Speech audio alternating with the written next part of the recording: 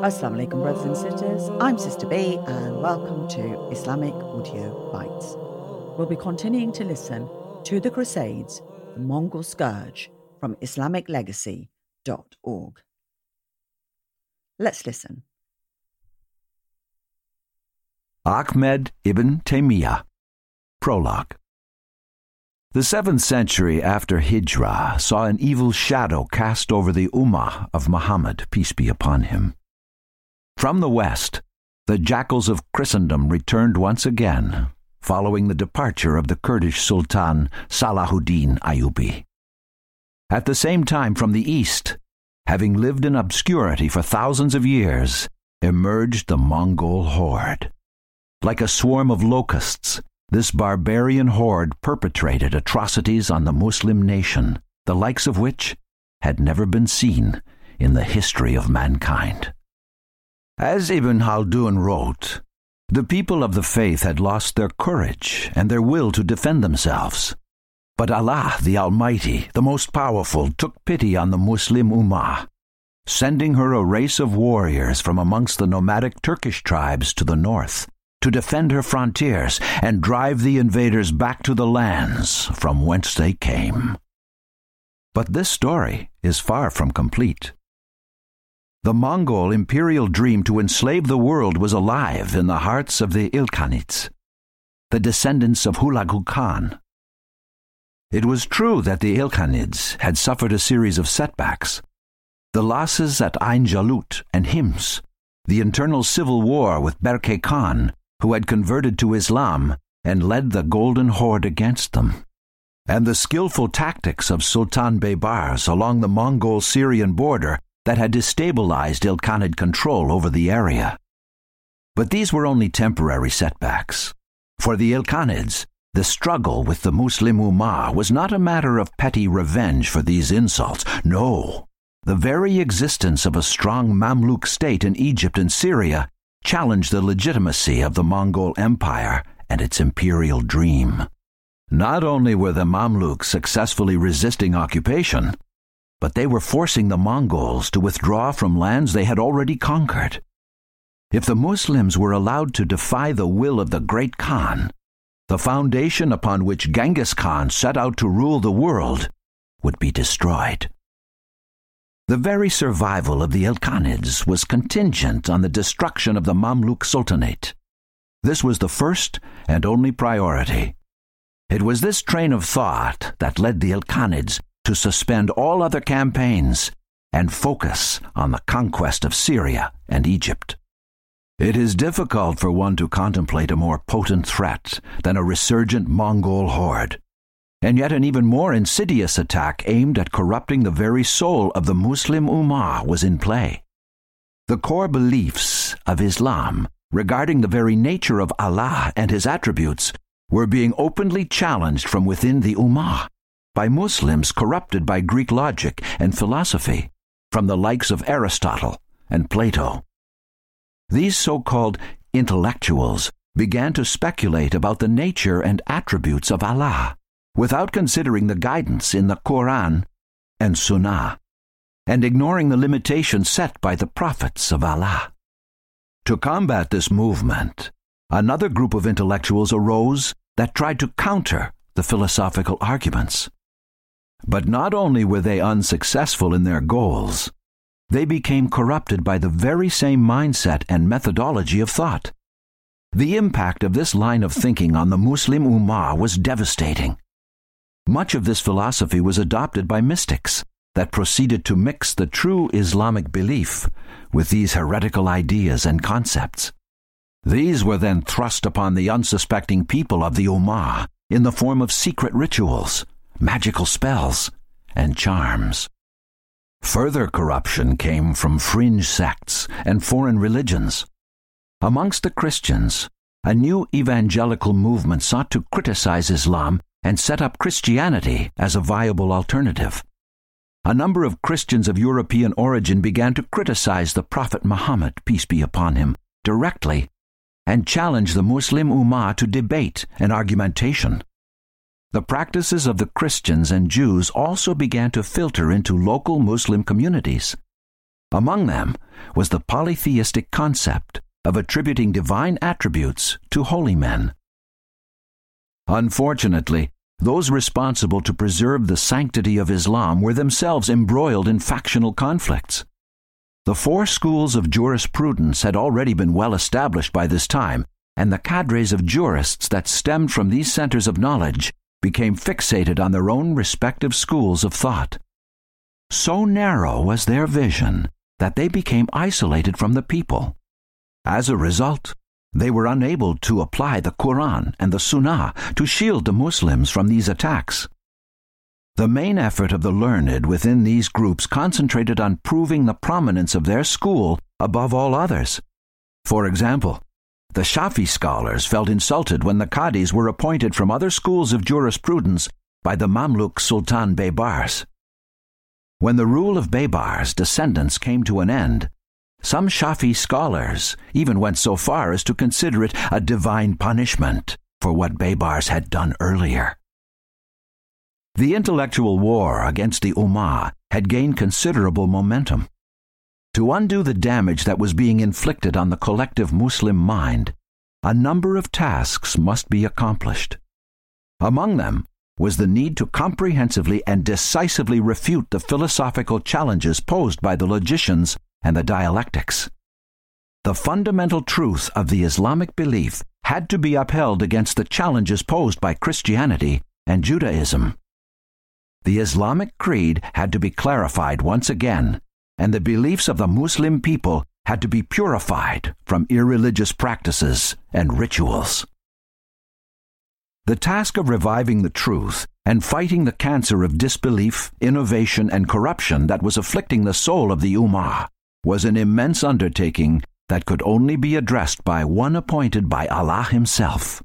Indeed, it is about these very individuals that the Prophet Muhammad, peace be upon him, said, "Indeed, at the beginning of every century, Allah will send for this nation He who will revive for it the matter of its religion." The Ummah was in desperate need for such a reviver, and Allah responded by sending such a man. His name was Ahmed ibn Taymiyyah. Chapter 1. Exodus. Ahmed Taqi-ud-Din ibn Taymiyyah was born in the reign of Sultan Baybars, 3 years after the Battle of Ain Jalut in 661 Hijri, or 1263 of the Common Era. He was born in the city of Haran, in what is now modern-day Turkey, to a renowned family of Islamic scholars. His grandfather was a teacher of the Hanbali school of jurisprudence. His father was a teacher of hadith, and his brothers, uncle, and paternal aunt were also scholars. When Ibn Taymiyyah was 7, the Mongol horde set out to attack his birthplace of Haran. Along with the general populace of the time, the family of Ibn Taymiyyah fled towards Damascus. The terrifying stories of punishments and torture had made their way across the Muslim lands. After all, Damascus was in Mamluk hands, and what better place to be than under those who had annihilated the pagan Mongols at Ain Jalut? Ibn Taymiyyah's family set out on the journey, leaving all but their precious books behind. They did not have any beasts of burden to pull their carts. This job was done by members of the family themselves. The route was perilous, and the atmosphere full of terror, as they did not know if or when the Mongols would catch up to them. On one occasion, the traveling family of Ibn Taymiyyah came perilously close to the Mongol columns. At that time, the wheels of the family's cart became stuck. Ibn Taymiyyah's family fell prostrate on the ground, beseeching the help of Allah to save them from the impending doom that was coming their way.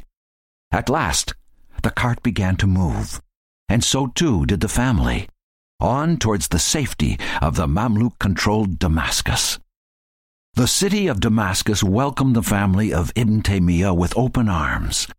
Ibn Taymiyyah's father was invited to talk at the great Umayyad Mosque, where he attracted a large audience, devoted students, and other scholars alike. He was given the position of head at the famous Hadith school of Sukhariya. Of all the abilities of the family of Ibn Taymiyyah, they were perhaps known most for their sharp memories. At an early age, it became apparent to the family of Ibn Taymiyyah that even by their standards, the child had a remarkable memory. The historical record contains the following account. Once a scholar of Halab, who had come to Damascus, heard of a prodigious child, Ahmed ibn Taymiyyah, renowned for his marvelous retentive power. Coming to a tailor's shop near Ahmed's house, he sat down there to wait for the child. After a short while, the tailor pointed out the boy sought by him. He summoned the boy and asked him to wipe off his tablet so that he could write on it. The boy handed over the clean tablet to the scholar, who wrote 11 or 13 traditions on it, and then asked the boy to read them once carefully. Now the scholar took back the tablet and asked the boy to repeat what he had read. The boy repeated them all without a single mistake. The scholar got the tablet, wiped off again, and wrote thereon a few transmitting chains of the traditions. The boy went through these and again repeated the whole thing.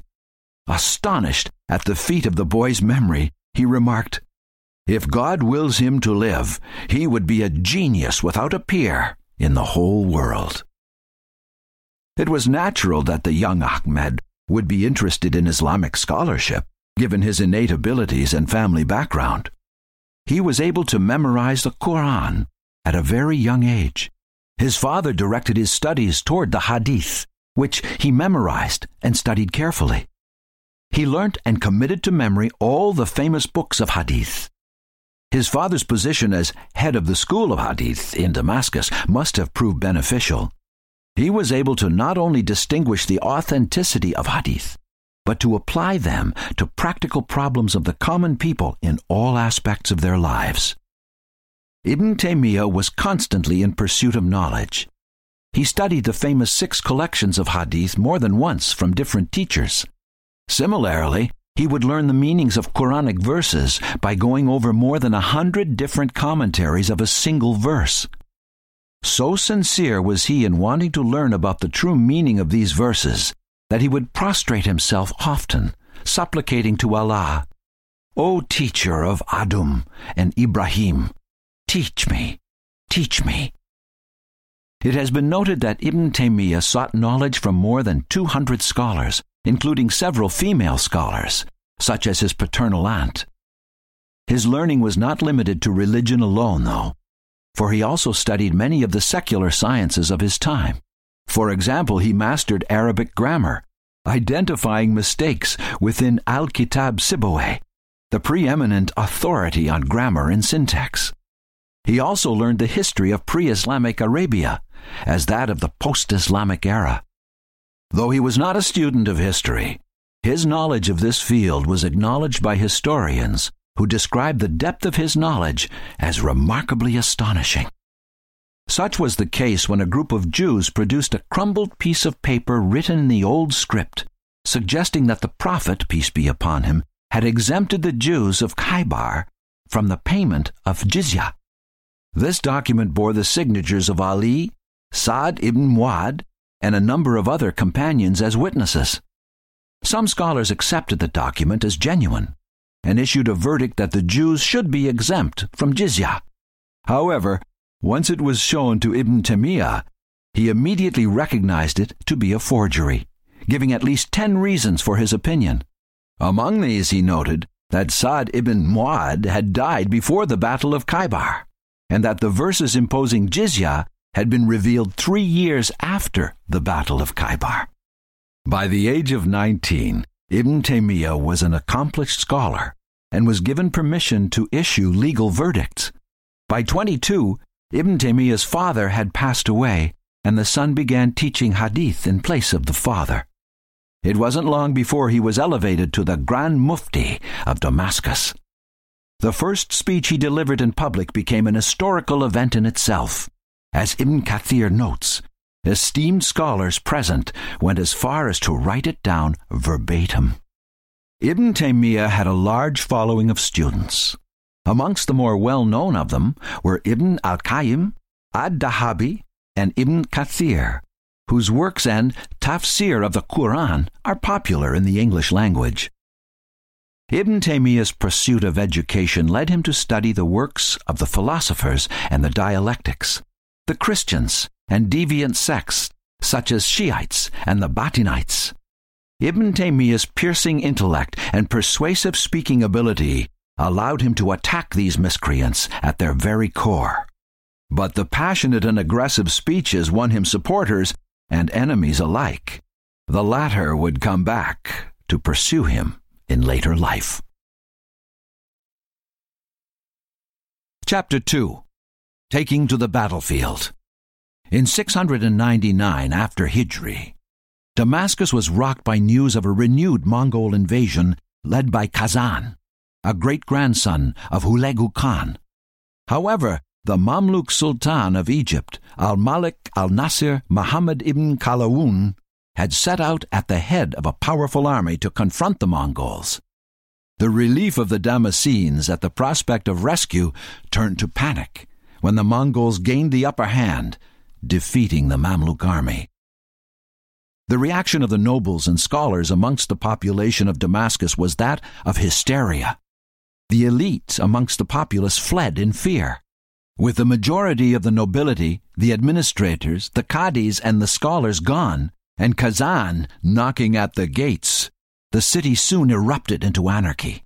Communications with other cities were cut, prices of goods skyrocketed, and prisoners from the local jail broke out, looting and setting fire to parts of the city. Kazan was a curious character. He had ascended to power by apparently agreeing to convert to Islam in exchange for the crucial support of another Mongol, a devout Muslim by the name of Nauruz. However, once in power, he maintained the pagan beliefs and rituals of his forefathers, acted to abolish the jizya, and had Nauruz executed. It was under these terrifying circumstances that a delegation of the remaining ulama of Damascus met with Kazan to appeal for peace. For most, if not all, this would have been the first face-to-face meeting with a Mongol king. They trembled with fear, unable to find a voice. This certainly isn't surprising, given the sight of Mongol soldiers in general, and the king in particular, and given the stories of torture and rape that would most certainly have plagued their minds. But what clearly shocked the Mongol king, however, were the actions of a lone young man amongst the delegation. The following eyewitness account of Ibn Taymiyyah's actions appears in the historical record. I was with the sheikh on this occasion. He set forth in his address to the king the Quranic verses and the traditions of the Prophet, enjoining fairness and just conduct. His voice gradually rising, he was drawing nearer to the king until his knees were about to touch those of Kazan, who was attentively listening to the sheikh, but did not appear displeased with him. He was straining his ears as if struck by awe.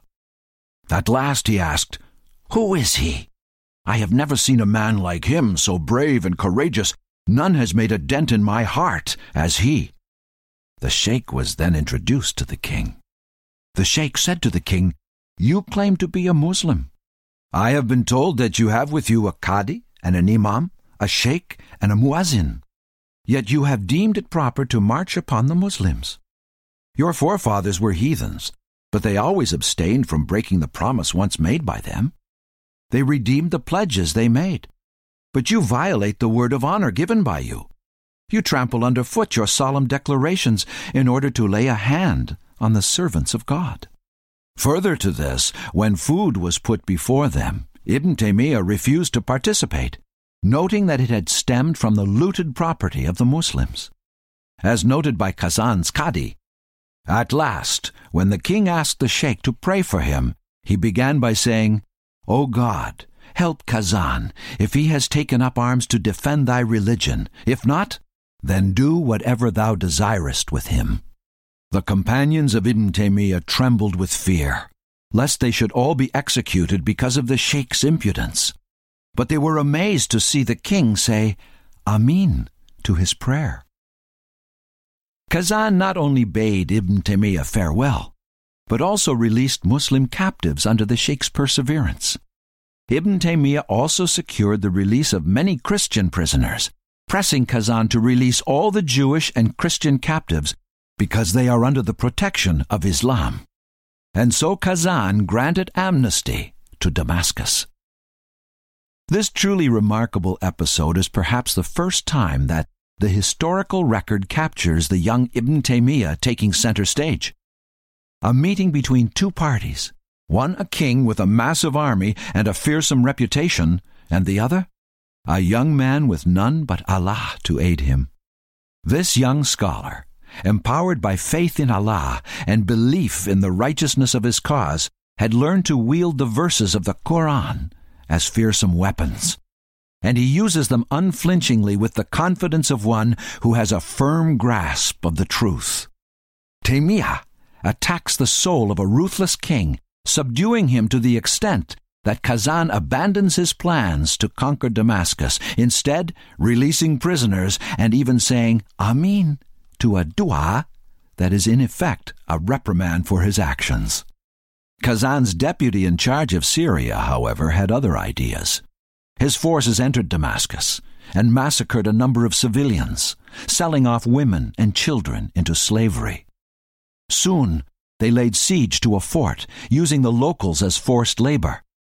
In such circumstances, nobody dared venture out of their homes for fear of being obligated to attack the fort. During a Friday service in the great Umayyad Mosque, Ibn Kathir notes, there were not enough worshippers to make up a single row. However, news soon arrived that the Mamluks of Egypt were coming to Syria's rescue once again. Upon hearing this, the Mongol invaders retreated hurriedly, leaving Damascus in a state of lawlessness yet again. Ibn Taymiyyah took it upon himself, with the support of some citizens, to maintain law and order and root out the vices that were taking hold during the brief Mongol rule. The sheikh could be seen touring the city with his friends and students, destroying wine casks and punishing the drunkards in accordance with Islamic law. But the young scholar had to take more decisive action when the Damascenes learned that the Mamluk Sultan al-Nazir Kalawun would not be advancing to head off an impending wave of new Mongol attacks. The citizens of Damascus made preparations to migrate to the safety of Egypt. But Ibn Taymiyyah gave a passionate speech, instrumental in preventing another mass exodus. After conferring with the governor of Syria, the young scholar set out towards Egypt to seek an audience with the Mamluk Sultan. There he confronted al-Nazir Kalawun with the following words, even if Syria had not been part of your dominions, it was a duty incumbent on you to have come to its rescue in this hour of danger.